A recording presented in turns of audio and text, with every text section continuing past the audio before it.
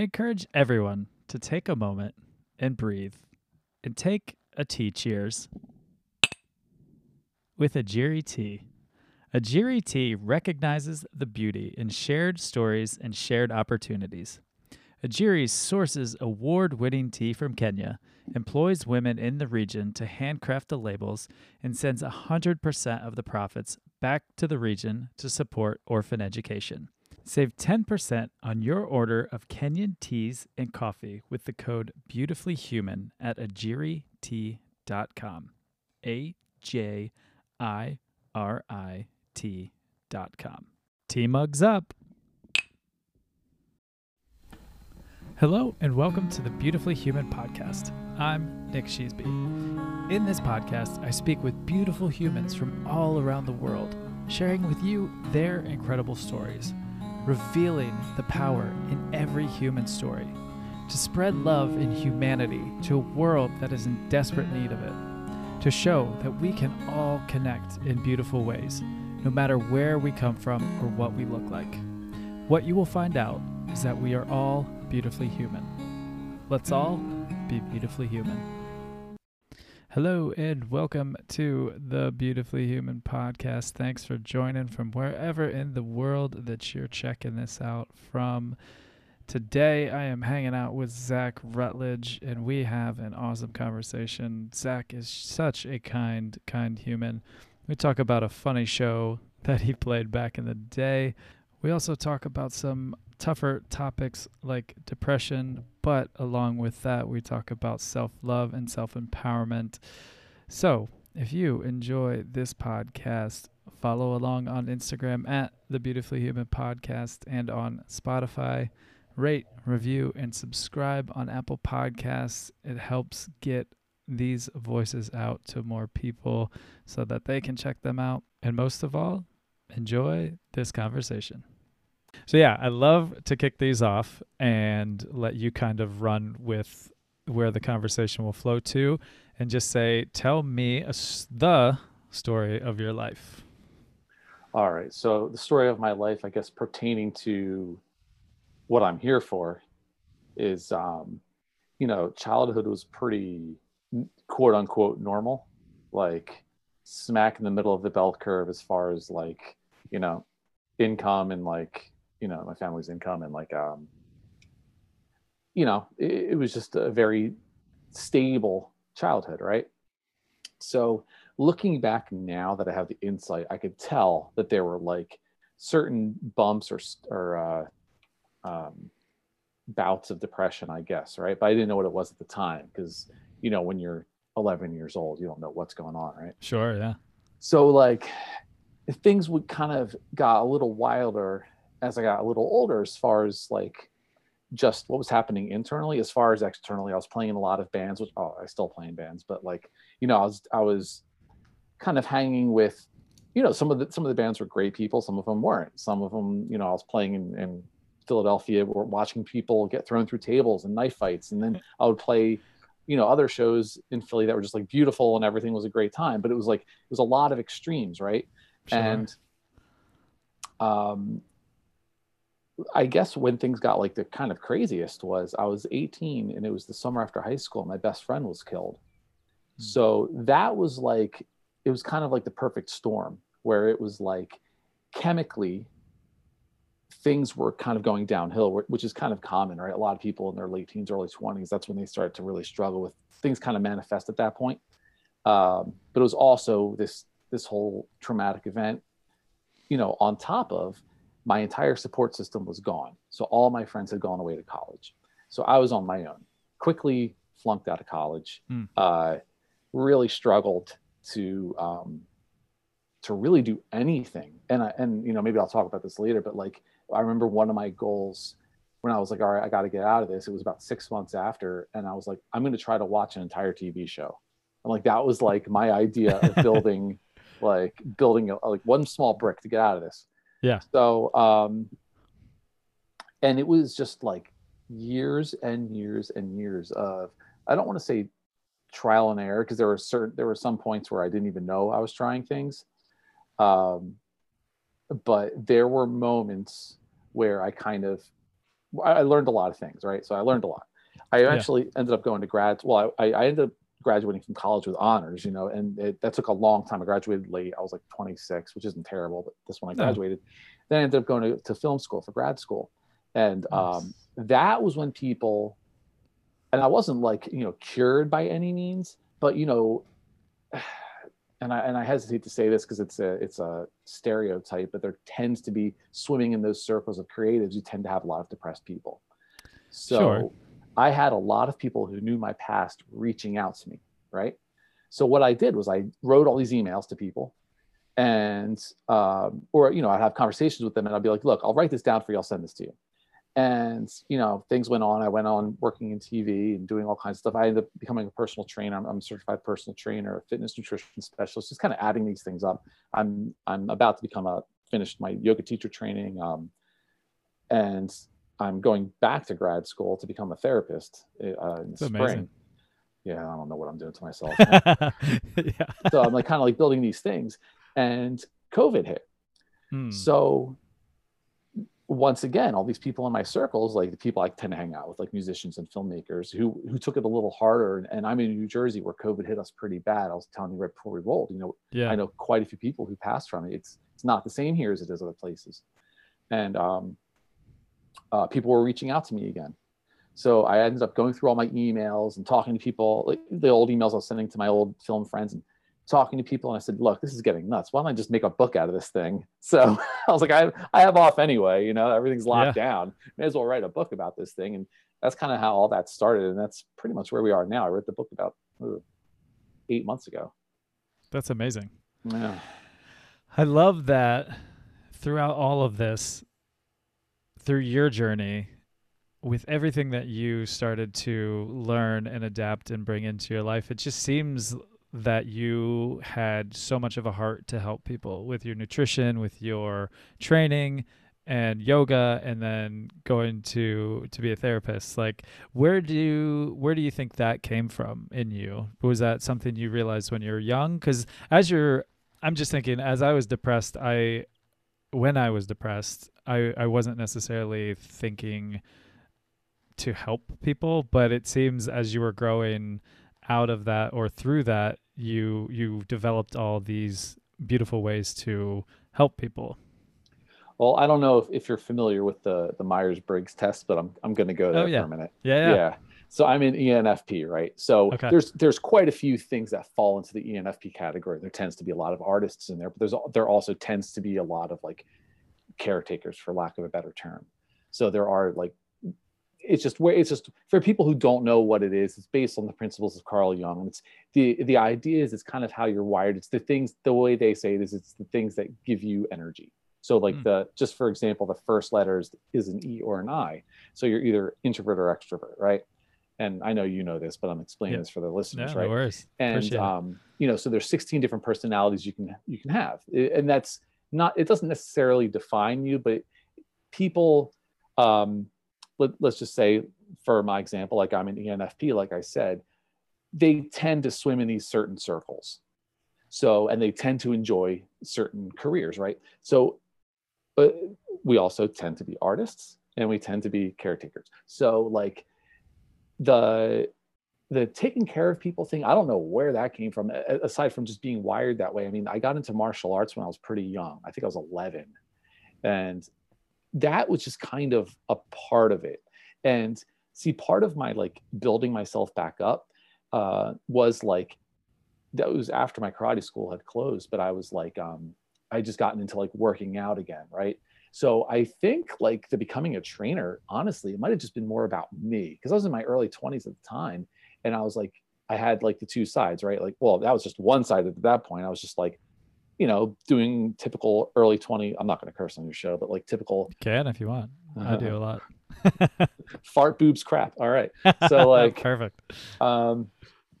Doing the typical things that people in their early 20s do, like kind of like feeding that ego, right? So like, I was just, I don't want to say looking out for myself, but I was just doing like the artistic stuff, which in a way really helps people. You can't argue that. But I saw it as, I didn't care how many people heard the songs I wrote. I didn't care how many people saw the films I made. It was just like that internal build. Fine.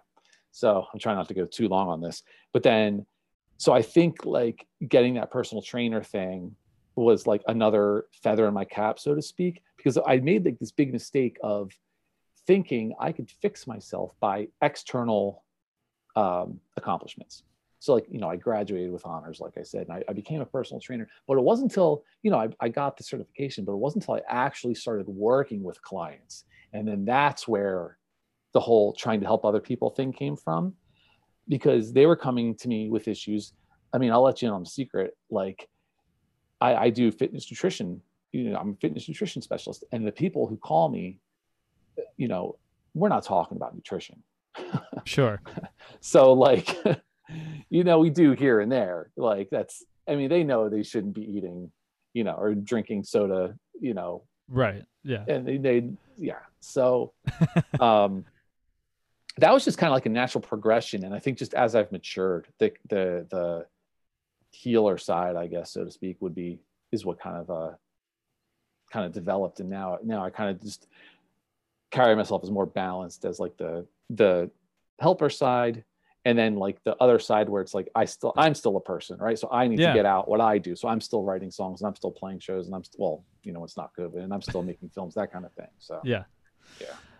And that's cool too, because I know self-love is such an important part of that. So I think that's cool that you figured out that balance of like, I can help people, but I also have to be there for myself. Because I think a lot of people that lend themselves more to being on the healer side give a lot of themselves and then kind of get lost in that, which is a noble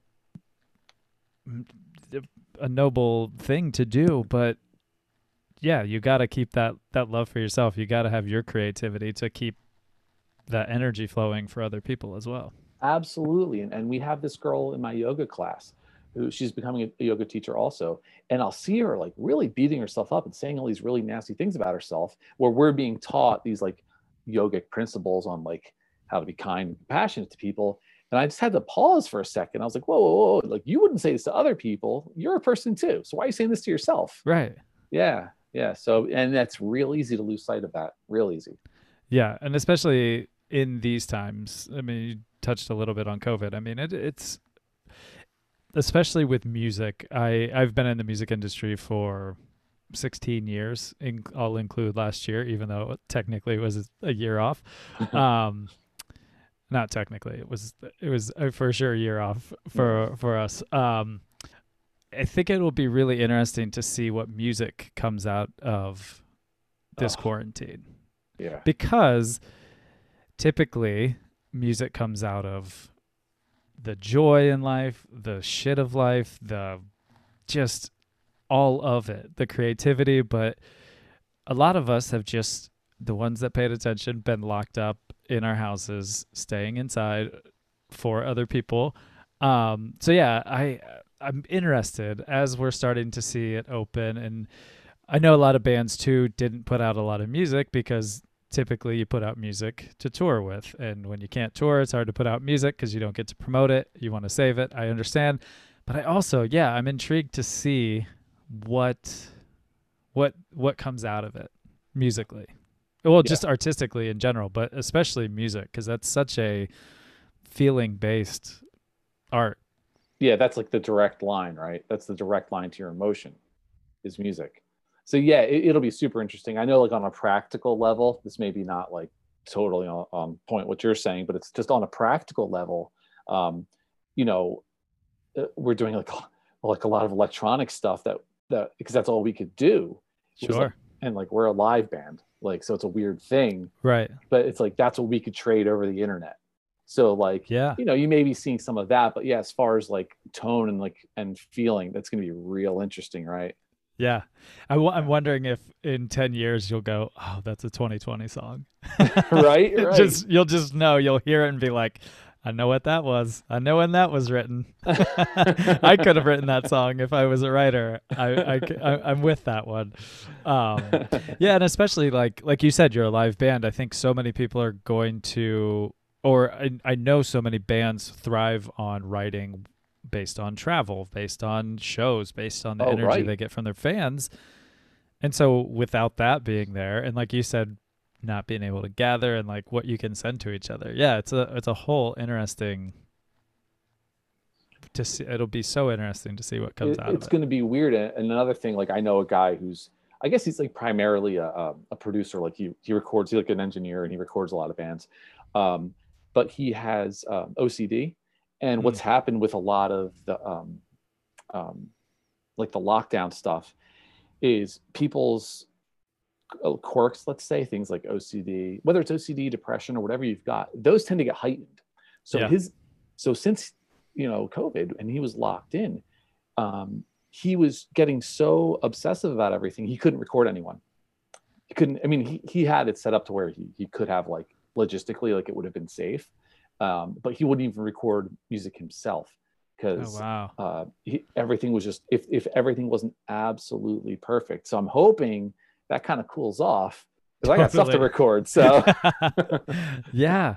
Well, I mean, you think about it too on the same line, but a different way of thinking about it is when you're a perfectionist on those kinds of things, when you have people coming into your space to be able to bring a different energy to your OCD and your perfectionism, you get to change what you're thinking. But when you're locked there by yourself and you're just have to be perfect and you don't bounce ideas, really, you don't have to bounce ideas off people if no one's in the room with you. right, right. Yeah. It's going to be interesting. It's going to be real interesting, right?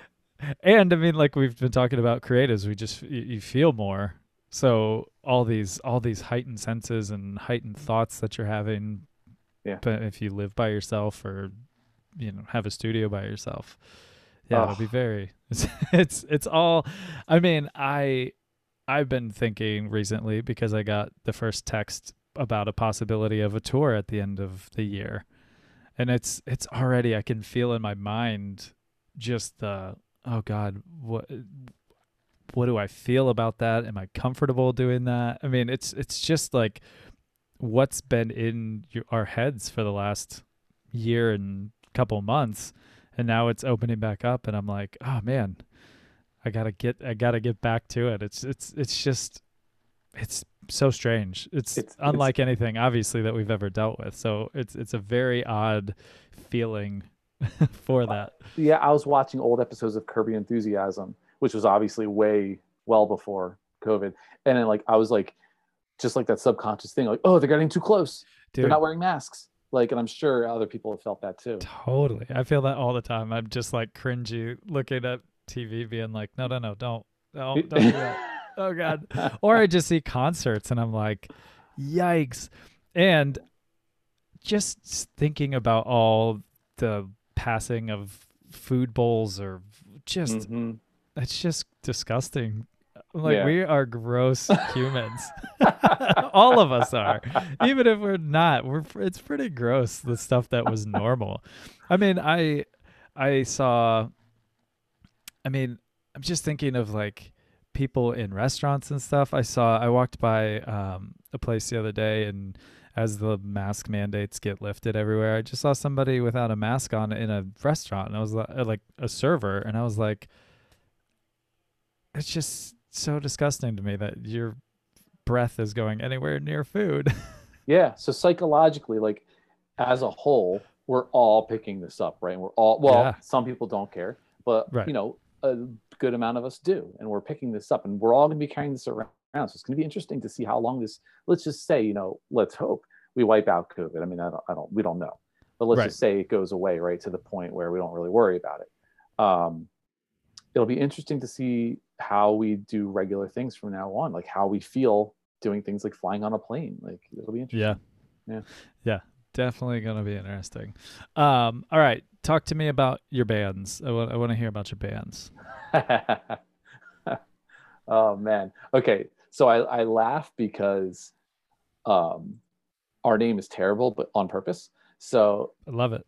yeah, yeah. So we're called Miko Brando. It's spelled Meeko space Brando, and it's actually like the real name of Marlon Brando's son, Ah, okay. because but he spells it different. And like so like that's funny. Nobody's asked me this. This is great. So like our guitarist and the producer I was telling you about actually went out to dinner with the real Miko Brando when they were on tour in California. Amazing. And like struck up this friendship. And they told me his name. I was like, that's not his real name. And they were like, yeah, he's in the Michael Jackson video. He's like one of the guys in the Thriller video. He's one of the guys in the movie theater. Like they're friends. They were friends.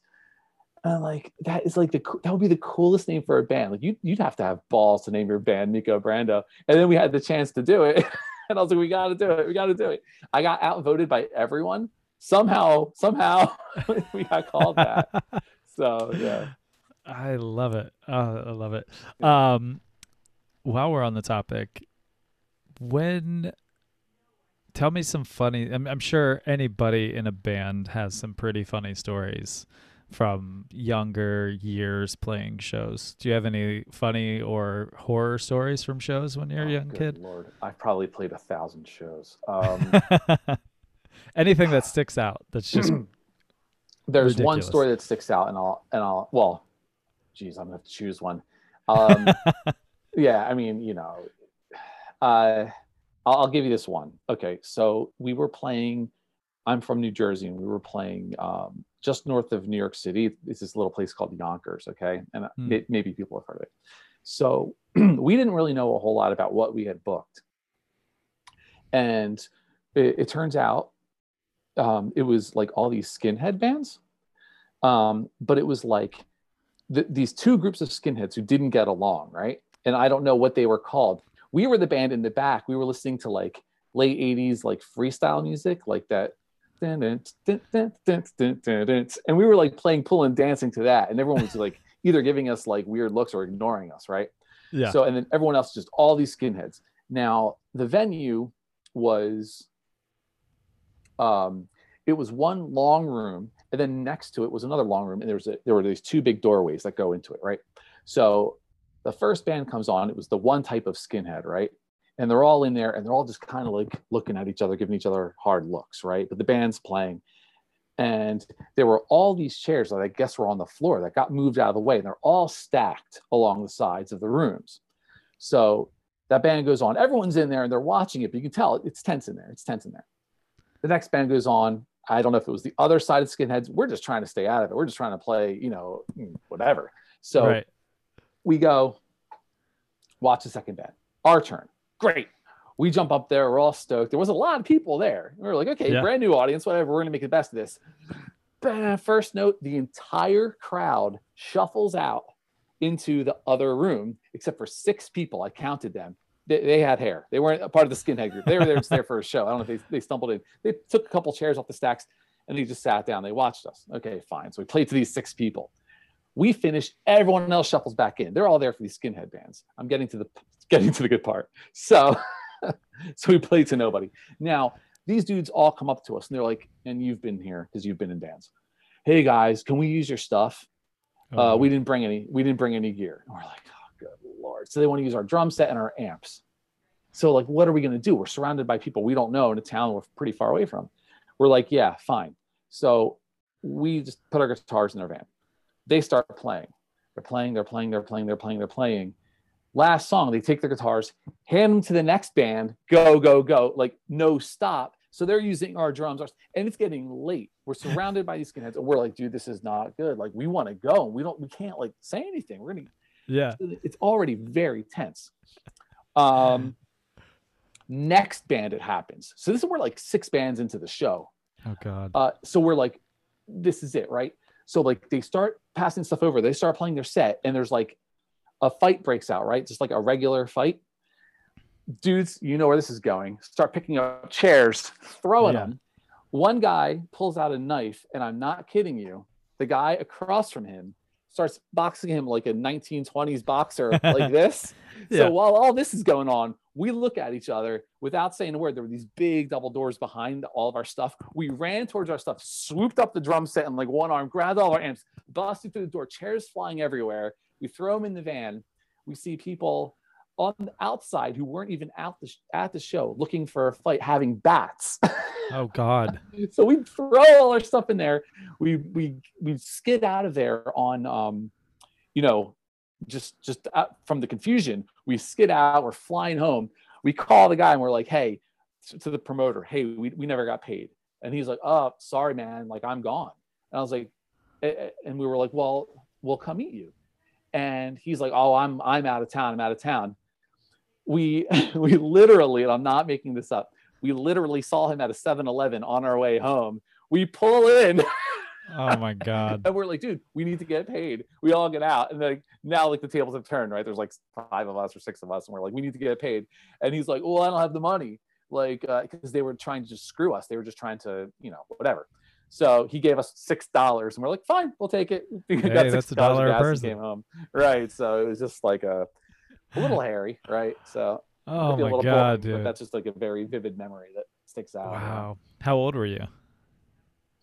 I was about 21 at that point. Okay. Yeah. Wow. That's amazing. As you were telling the story, I knew there was a key point when you said there were chairs on the wall. And I was like, when are these chairs coming into this? Because you said... I doubt any of those chairs survived the night. Oh, they were, it was tense, man. These two gangs, I don't know. It was tense. Holy hell. That's amazing. Yeah. Oh man. I know that was a very broad question and I know you have probably tons of that, but anytime I talk to people that have played in bands, I love hearing their actually, stories. This was actually kind of cool. Like, somewhat related, like, in New York City, CBGBs, and a lot of people don't know what that is, but that was like kind of punk rock mecca. So that's like where the Ramones and Blondie and Talking Heads and Television and all them came up. And we actually got to play CBGBs with it was like Rise Against and sweet. Like E-Town Concrete. You wouldn't know who that is. I know. Oh, you do? Okay, right. I do. Right. I don't know them well, but I remember the name. Yeah. Okay. I think they played a show that I saw in Baltimore or something. Okay. Yeah. They're from New Jersey, and like this band Strife from California, and so like the high school me would have been losing my mind, right? But because because I'm like, oh, dude, I played CBGBs. I just bought a T-shirt from Hilly Crystal. Like, I just like, this is like amazing, right? And you could look at it either way. My depression was so bad, I didn't even watch the show. I just went in the van and waited it out. And like, I just played CBGBs. Like, it was like my dream since I was a teenage kid. Yeah. But on the other side, I was so depressed. I had these great things happening at the same time. So you kind of like, and it's hard to see that when you're so depressed, right? You got to think about, in hindsight, you had things bouncing you out, and it tends to be an up and down thing. Like, there are peaks and valleys, right? So it's not like you're constantly being held down. Even then, in my darkest of times, there were gentle points of like levity, I guess. Yeah. That's so cool. Yeah. I can only imagine. I mean, playing CBGBs with all those bands. That's so rad. It's whatever you're imagining, picture it like quarter of the size. Oh, right. I know plenty of people that have been there or played, and I'm like, that's what they say. Like, it's like a tin can. Yeah. It was great though. It was super cool. Yeah. Yeah. That's so cool. What a fun experience. And I think, just like you said, there's been so many moments in my touring career where I have these amazing moments that anybody else would be like, oh my God, this is the craziest shit. And I was, for a long time, for 7 years, I was a severe alcoholic. Now I'm pushing 3 years sober. Good for you, man. Congratulations. Thank you. But man, there were times when I was at my like darkest depression that there was just this rad stuff happening, and I was just like bottom of a bottle, just not paying any attention, and people would be like, dude, how cool is that? And I'd just be like, I don't know, dude. I was sitting at a bar next door. Right. It's just like the amount of stuff that, like you said, you played that show and then you just kind of like waited it out. And I'm like, man, it's amazing when you get into that level of depression, what you can just be like meh about. Something that you would just lose your mind as as a kid is just like, whatever, I don't care. Yeah. It's wild. It's I think for a lot of people, there's not one cause, which is why, like I say in the book, did I give you a copy of the book? No. Oh, dude. But I would love. I would love that. I got to send you a copy. Yes. I usually make that a habit. I apologize. I'm writing that down No right now. worries. I'm gonna send you a copy. Yeah, it's super short and it's super easy to read. But Cool. like that's why I try to come at it from every single angle, because I Yeah, don't think there's like a silver bullet, right? I think there's like a totally. lot of different causes. Like, you know, I would say it with a lot of things, like even alcoholism. There's like the internal, there's a genetic predisposition, if that's the word, and Yeah. like it could be trauma. It could be I rarely think it's just one thing. Oh, Um, totally. so yeah, and like this actually kind of validated it for me, even though I had a pretty good feeling about that. I've been going on some podcasts with actual therapists, and they were like, "Oh yeah, you're right on spot. You're right on spot. You're right on spot." So that's been like really nice. Totally. And Yeah, yes, that's that's got to been feel good. yeah. So that's really really cool. But Nice. but yeah, it's and kind of like I said, I balance my life between these couple things. I feel like you kind of have a lot of things, and you have to have a lot of things in balance in order to get out of a hole like that. It's not going to be, you know, you have this great relationship with the girl, and then you're not alcoholic anymore. You're not going to be like, now I Right. eat perfect, and now I'm gonna not be depressed. It's going to be a multifaceted thing. Yeah. Yeah. Yeah, and just at the basics of it, talking about the shit that got you to where you're feeling that way. Mm-hmm. Because I know a lot of Absolutely. people who are kind of stuck in it, but they do stop drinking or they start eating better, which is all good, Right. and do take steps away from it, but won't talk about harder issues. You're I'm absolutely just right. like I know it's tough. It's never easy to talk about it. Yeah. But I mean it feels so good. I know when I was going through my worst, when I started talking about it, I had a one-on-one counselor, an alcohol counselor, and I didn't do AA. I didn't do the typical sobriety route, which I would never take away from that, but it just didn't seem the right way for me to go, and I didn't know what to do because I'd never been there before, and I'd never admitted that I was an alcoholic. But then I was in the hospital with beginning stages of liver failure and full jaundice, so I Mm. was in dire need of a change. And inwardly, I was like, oh my God, I don't know what to do. Outwardly, I was like, I got this.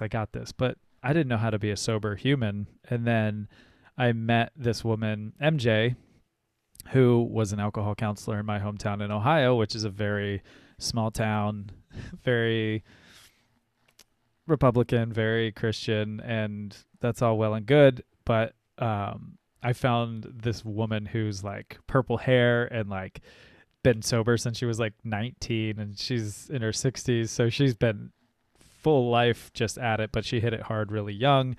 And it was so cool because she didn't know me, so I was just able to talk about a lot of shit with her.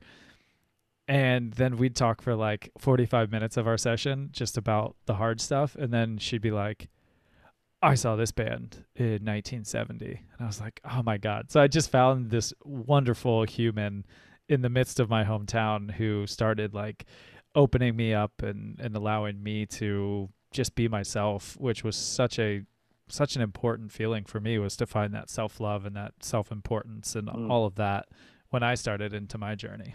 Yeah, that's great. That's a great point too. Like, I know a lot of people who've tried therapy and they're like, "Oh, it's not for me." It's like, well, I think they just didn't really vibe with that. Yeah, They're not all therapists are the same, of course. Not all totally. people are Yeah. the same. Um, and yeah, it's almost like you're on a different frequency, right? Like when you're trying to communicate with the wrong person, and Totally. you knew it, and you found her. So that's, I Yeah. just and I understand because I've been there, like not having the energy or the drive to like find the right person, Yeah. and just giving up. But if you stick with it, man, I'm glad you said that because it pays off. It Totally. pays off way more than the effort you put in. Yeah. And like you said, I didn't have an experience with having to find another person, which was so fortunate. But Mm. I mean, out of the amount of people in my hometown that I could have found to be with, to chat with, it was like we were meant to be. I was actually messaging with her today. We still have a good That's amazing. friendship going today, and it's just so cool. Um, yeah, and then yeah, it was just like I had never done any kind of therapy before, but once I did it, it was just like, this feels really good. And it empowered me to where I've gotten to today, which is so rad. That's great. Yeah. So good, man. Yeah. Yeah. And All that, right. you said that. No, I'm just one quick Oh, thing go though. ahead. Go ahead. Sorry. Like, just by you saying so rad, so good, things you probably wouldn't have imagined yourself saying, right? Hell no. Right. So like No. that's an important thing that people take away in case anyone is listening or they know people who Yeah. are being sucked down, right? From whatever it is, True. That is that, very true. you found that light, right? It's not just me. You did Yeah. it too. And other people can as well. So yeah. Yeah. Yeah. Find that person that you can say so rad. I mean, find somebody that just hears you for you and you relate to, and you just have awesome conversations. And then you feel like you've found a friend who helps you through the harder stuff that you can't talk to your real friends about, quote unquote, Right. real friends, It's like, it's a, like even just the word therapist, I feel weird telling people that I'm going to school to become a therapist because it Yeah. has this connotation that something is broken, like you're like, you know what I Yeah. mean? When it's really just like everybody experiences some kind of trauma. Right. And so you know, but the word, but like the term life coach just sounds kind of cheesy, but it really is more Right. like a coach is Yeah. almost the way of putting it. That's what it feels like to me. Is like more like a coach. Yeah. Yeah. I see both sides of what you just said. Yeah. I know a lot of people who are transitioning to life coaching, which I think is fantastic, but also on the flip of telling someone you're a therapist, I think people just get so nervous because they have to admit something's wrong if they go to a therapist. Right. It's like, doesn't necessarily mean it's wrong. It just means something's not right in your system, like in your head or in your system. And because it's not right doesn't mean it's wrong. It's just something that you need to get onto a better track. You can always sharpen the sword, right? You can Yeah. always make things a little bit better. Yeah. So I'm hoping, I mean, I do think things are changing a little bit, but I don't want people like, when I'm finished with school in like 2.5 years, I don't want people thinking like, oh, he's a therapist, he deals with nut jobs, or like I can't go Right. to him. Yeah. Yeah. It's such an old way of thinking about it, of like, oh, the nut job sitting on the couch. Yeah. I mean, we're, like you said, you can always sharpen the sword. I know I'm not perfect. I never will be. Right. So there's always something that I can learn, I can adapt to learn from. So I love these conversations. I get to learn from people. I get to hear people tell their life stories. And it's, it's fantastic to keep your mind open to those things. That's great. Yeah, man. All right. I'm going to shift gears a little bit on you. If COVID restrictions weren't here and I came to you and I said, Zach, I have a plane ticket to anywhere in the world with your name on it, where would you fly to? I literally said this to my mom this morning. I think it was just the mood I was in. I just said anywhere in the Caribbean scuba diving. It's just like what I felt like doing today. Okay. So if you were to ask me like today, that's what my answer would be. Yeah. All right. I like that answer too. I haven't had anybody say like, today I'd want to go scuba diving in the Bahamas or in the Caribbean. Yeah. That's a lot of, that's cool. I like that. Right. I like that too, because I'm day to day, my answer would change completely. Mine probably, if I really thought about it right now, it probably changed. But I'm just thinking about how I felt earlier today. Yeah. All right. In your travels, where has been the most surprising place you've been to? That's another good question. Probably Spain. Spain. Okay. Say. Yeah. It's Where'd you go? I spent 2 weeks there, all over Spain. Oh, awesome. And it was just real interesting. Like northern Spain was kind of like being in France, and like every part was totally different. And then you finally got to the very southern part, and that's what I would like envision the whole place to be, like the red dirt and yeah. So Spain was just so diverse, way more diverse than I thought. Yeah. That's so cool. Yeah, I used to ask favorite place, and then somebody said, I can't. I mean, favorite place is hard, right? Right. If you've traveled even to 2 states, it's like, oh, yeah. I don't know. I liked them both the same.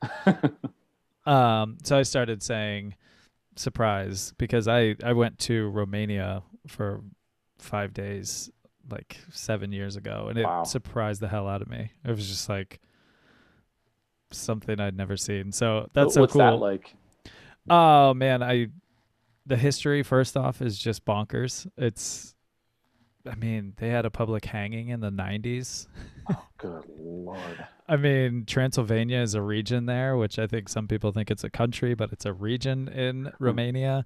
But that's where Vlad the Impaler came from. That Yeah. spurred um, the story of Dracula. So that whole area brought that out. The Pied Piper story came from there, which is a horrible story, which I don't think people should ever say, well, he's the Pied Piper, because it was not a good story. The kids didn't end up having a good time with the Pied Piper because they never came back. So if you're hearing this and you're calling people the Pied Piper, it's not a good it's not a good one to compare somebody to. Um yeah, it was just so much, and like the geography was amazing, and yeah, it was just cool. Like I didn't know anything about it. That's wild. Yeah. I know nothing about it either. That was part of the USSR, right? I would guess. Yeah, I think so. Yeah. Yeah, that whole region is wild. Eastern Europe is amazing. I loved it. So when you went to Spain, what were you just road tripping? What was your I went by myself, but it was like by myself, but not. I joined up with I went with a tour group. Okay. So it was all younger people. I was younger then. And like Yeah.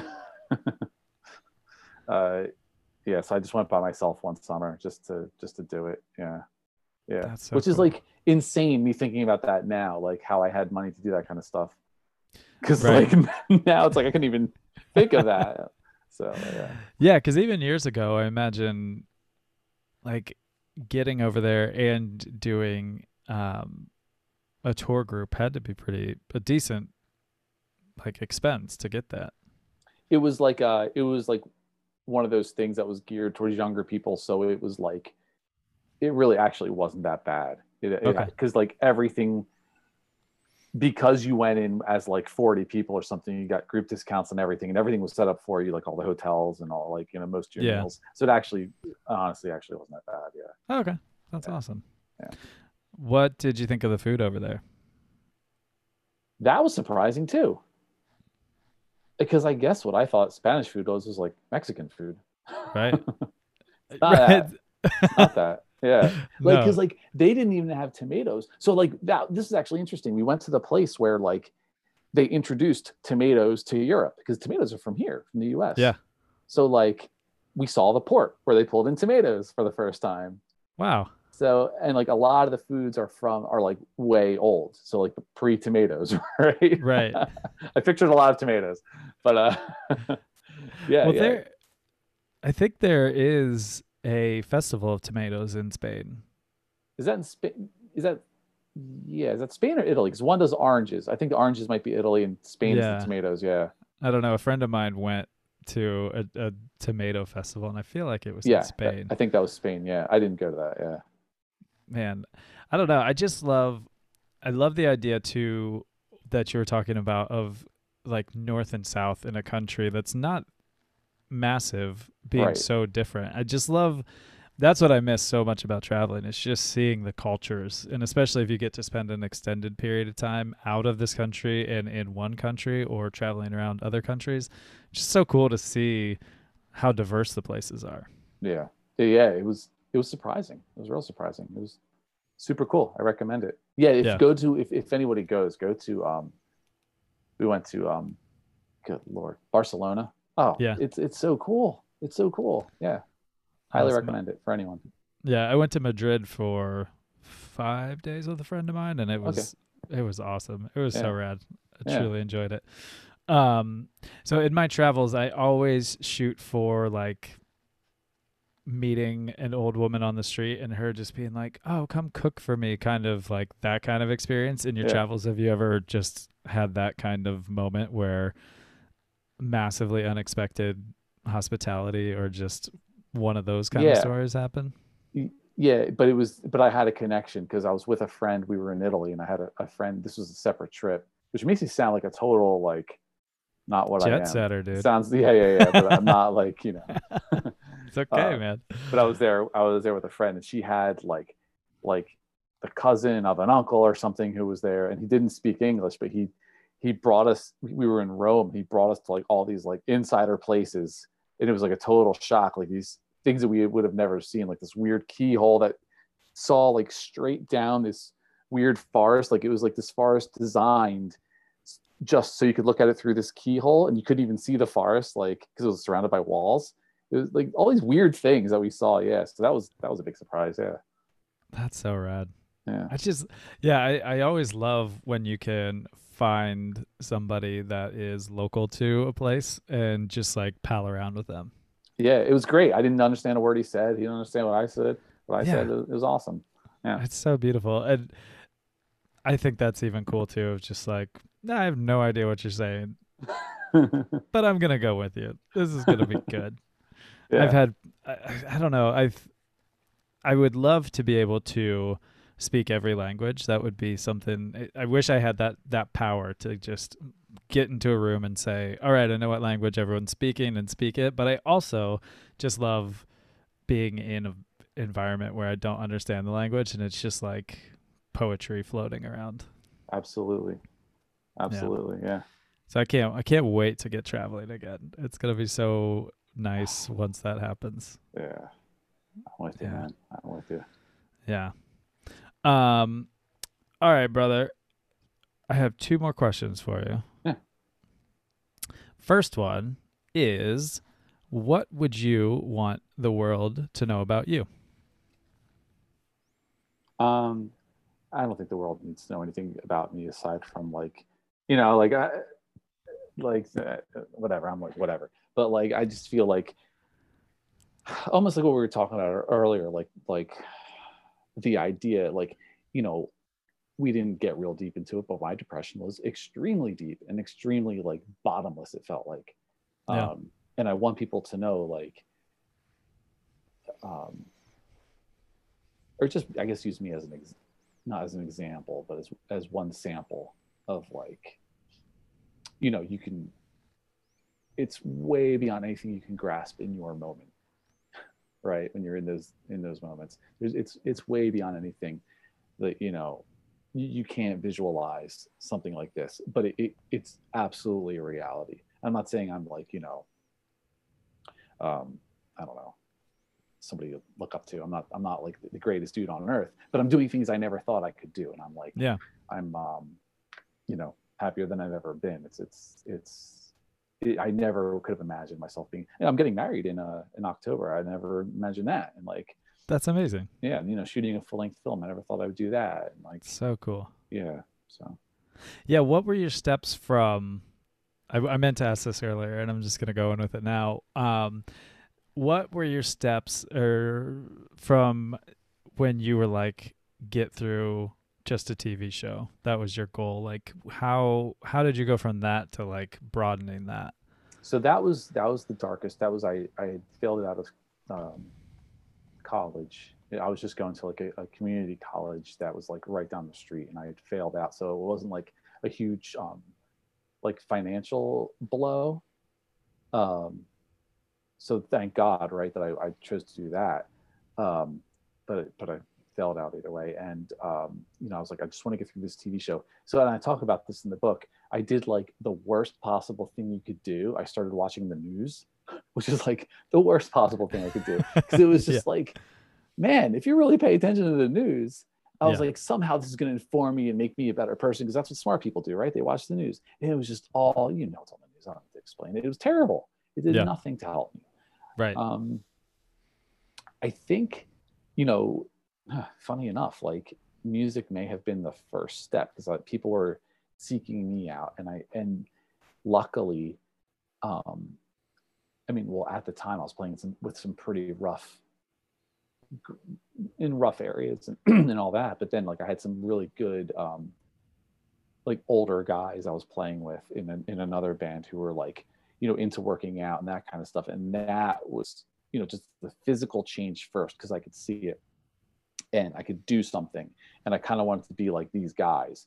and they were pulling me along, even though I was miserable. They were pulling me along. I think that physical thing was really the first real step I made, and it all just kind of grew from there. Yeah. Yeah. That's so awesome. Yeah. When did you end up writing your book? September, October Okay. 2020. What was that process like? It was great. I loved it. It was great. Like, I was going through all these old emails I had written to friends. Um, and it was, that extreme focus, which I love these days because you rarely get to focus on one thing. So I got to just sit down and really focus on doing it. I loved it. And I wrote the book that I wish I had when I was 20. So like, it was a really fun experience, making it as lean and pack as much punch as possible. For like every single sentence means something in there. Because the last thing I wanted to do was read 350 pages to get an idea out of it. Right. So I made this thing is like 50 pages. Oh, And beautiful. it's the kind of, like I said, it's the kind of thing where every sentence means something. So that was like actually like a oddly rewarding thing, getting it as compact as I could and as nutritious as possible. Because I was like thinking like, man, if this gets in the right person's face, or read by the right person, this will matter. This will matter. Just spending that time, sharpening that. And and I joke about it, but it's kind of true. I wrote the book for the worst possible sales that you could ever imagine, because like, this is the crowd that's not going to seek out the help, right? The Right. worst possible crowd. So like, this wasn't to make money. This is a true passion project. So like I said a little earlier, like, this is meant to be a gift, right? So if you can send it to people, in fact, I'll send you a copy, and like, if you want to send it to anybody who you think can use it, Yeah. I'll send you digital copies. But yeah, on that note, if anybody wants like a chapter, just shoot me an email and I'll send them a chapter from the book so they can see, see if it's their cup of tea. Because I understand too, like, it's like a therapist, right? If it's not going to work for them, that's fine. But shoot me an email, I'll send you a chapter, or just get the whole book, whatever. It's like $4, I don't know. Yeah, perfect. I was going to say that the first time I had a friend who wrote a book about her journey with her mother with Alzheimer's. And it's heavy, of course. But she made it 50 pages similar to that. And I hadn't even thought about that concept, because my story, I have a hell of a story with my alcoholism and just life in general, just being on tour and working with bands and stuff. And I think that was the first time I realized, oh, I could do a very compact version. I don't have to write a 350 page novel. Yeah, it's great. I mean, yeah. And it's absolutely worth something. It's like, I kind of equate it to releasing an EP. You can still have something to say in 4 songs as opposed to 12 songs. Yeah, I like that. Well, I'm looking forward to reading it. What is your book called? It's called The Official Depression Relief Playbook, which is not a great title, but there's a story behind it that's way too boring, and I'm not going to get into. Fair. Yeah. I think that's so cool, though. I love the way you describe it as, I wish I had this when I was going through it. I think that's so, it's just, it speaks to that part of you that we spoke about earlier, of just wanting to give that to people while they're in the midst of what they're going through. I think that's really beautiful. Yeah. And if you can't afford the book, just shoot me an email and I'll send you one. Like, if you're struggling because COVID and I get it, just shoot me an email. I'm more than happy to do that. But if you buy one, that means I can give another one away. Like, if you buy a physical, or if you buy one, that means I can give a physical one. Because it's funny the way, I don't know if have you published anything on Amazon? No. So like, if you publish your own stuff on Amazon, you actually have to buy it. Like, you pay for a portion of it. Like, okay. if I buy like a few copies, I pay, a portion of it. But so like, I buy a few copies that I can hand out to people who really need it. So like, if you buy a copy, that helps too. But if you can't afford it, I get it. Shoot me an email. I'll send you one. Like, that's what it's there for, right? I just want eyes on it. Yeah, totally. Yeah. And while we're on it, where else can they find you to connect with you? I mean, I have a Facebook page for it, and that's cool. You can shoot me a message on that. I'm not like, I don't, I try not to spend a whole lot of time doing that. Yeah. Like I don't have an Instagram. I don't have a Twitter. I'm just, email's really the best way to get me. Yeah. You're probably better for it, man. It's like you said, when you watch the news, when you're looking at social media, it's a lot coming in. Yeah. Yeah. We have a small Facebook page that I never promoted. Yeah. But it's there. So, you can always hit me up on that too. Yeah. All right. Cool, man. Well, I will put a link to your website in there. So if they're looking for you, they can at least find you there, get you an email, and Awesome. reach out about the book.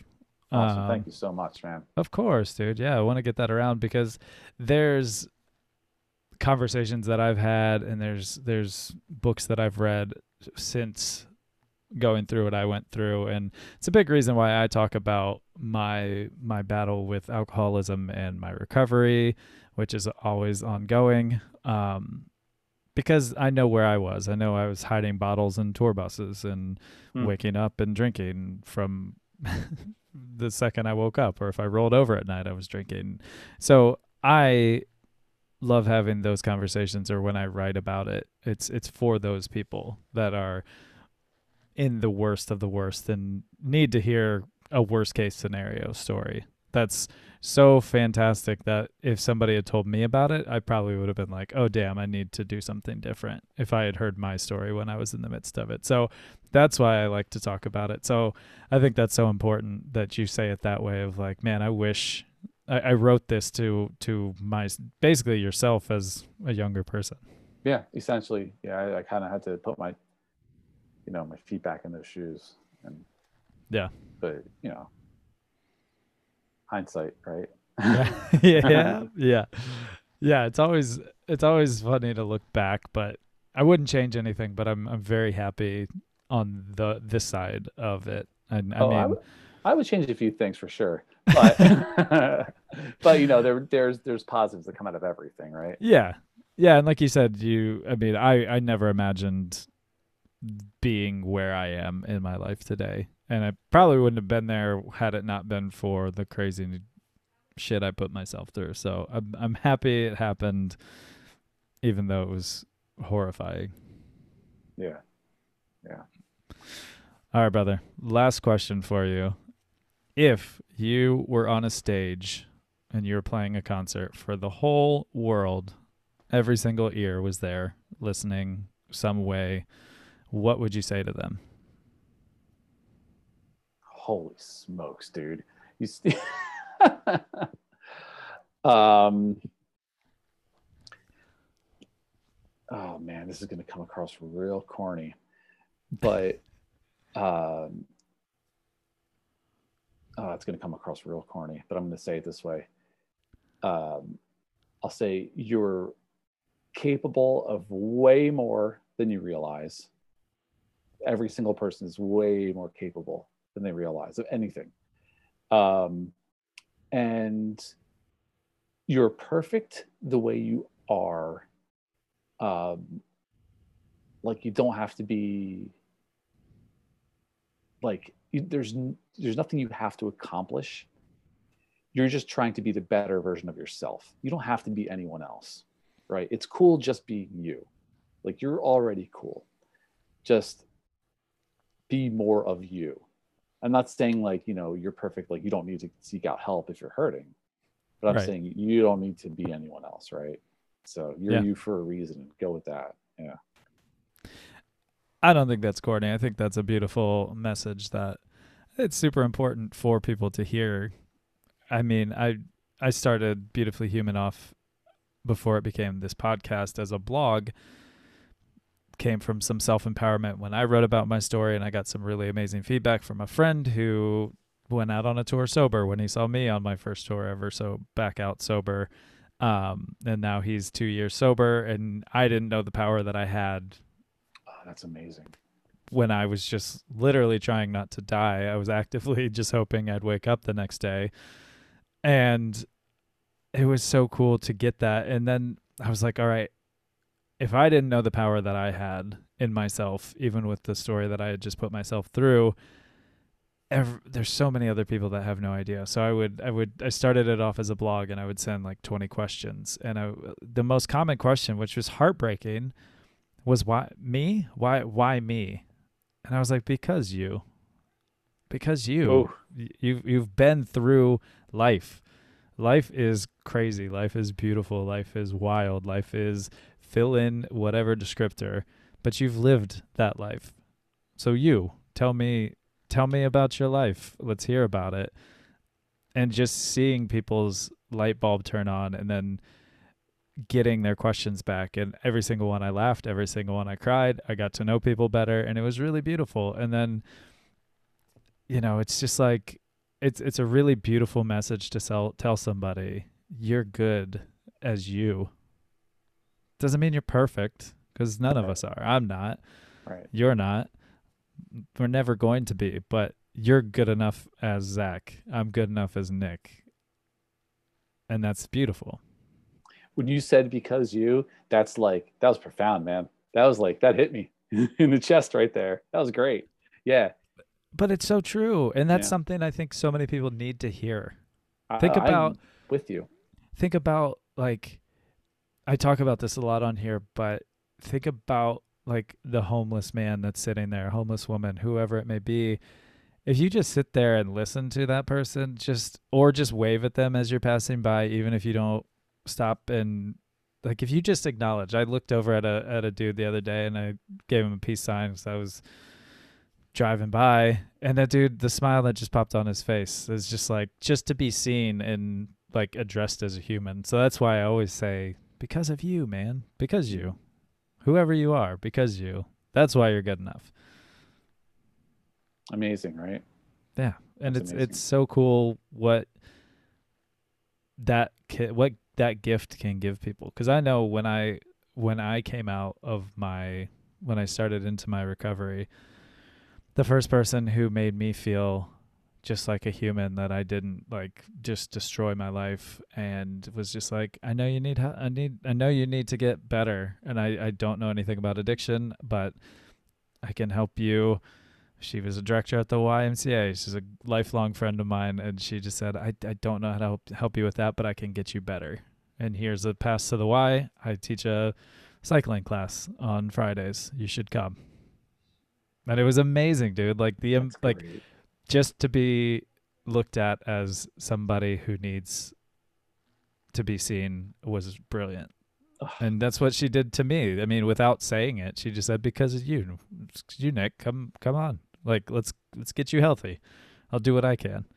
That's so great. It's brilliant. It's a beautiful sentiment to put in the world. So I don't think it's corny at all. Long way around. It wasn't corny. It was quite beautiful. Yeah, but yours is so much more eloquent. That's okay. No comparisons. I'll steal it. It's just, steal it. Yeah, please do. It's a beautiful way just to put it on somebody else, because you. That's why. And then great. To make them think, oh, maybe I'm good enough. Because we've all been through that. Not thinking we're good enough, or we're boring, or life sucks, or whatever it may be. But you're good enough because you're you. Love it. Well, dude, this has been so fun. I truly appreciate your time and coming and hanging with me. No, I really appreciate it, dude. It's an honor. All right, I want to ask you music questions, but should we wait till after the recording? Yeah, let's do that. Okay. All right, brother. Have a beautiful rest of your night. And yeah, man. All right. Thank you so much again. Thank you for listening to the Beautifully Human podcast. To hear more beautiful stories from beautiful humans, follow us on Spotify and rate, review, and subscribe on Apple Podcasts. Follow us on Instagram at the Beautifully Human Podcast. Peace signs up.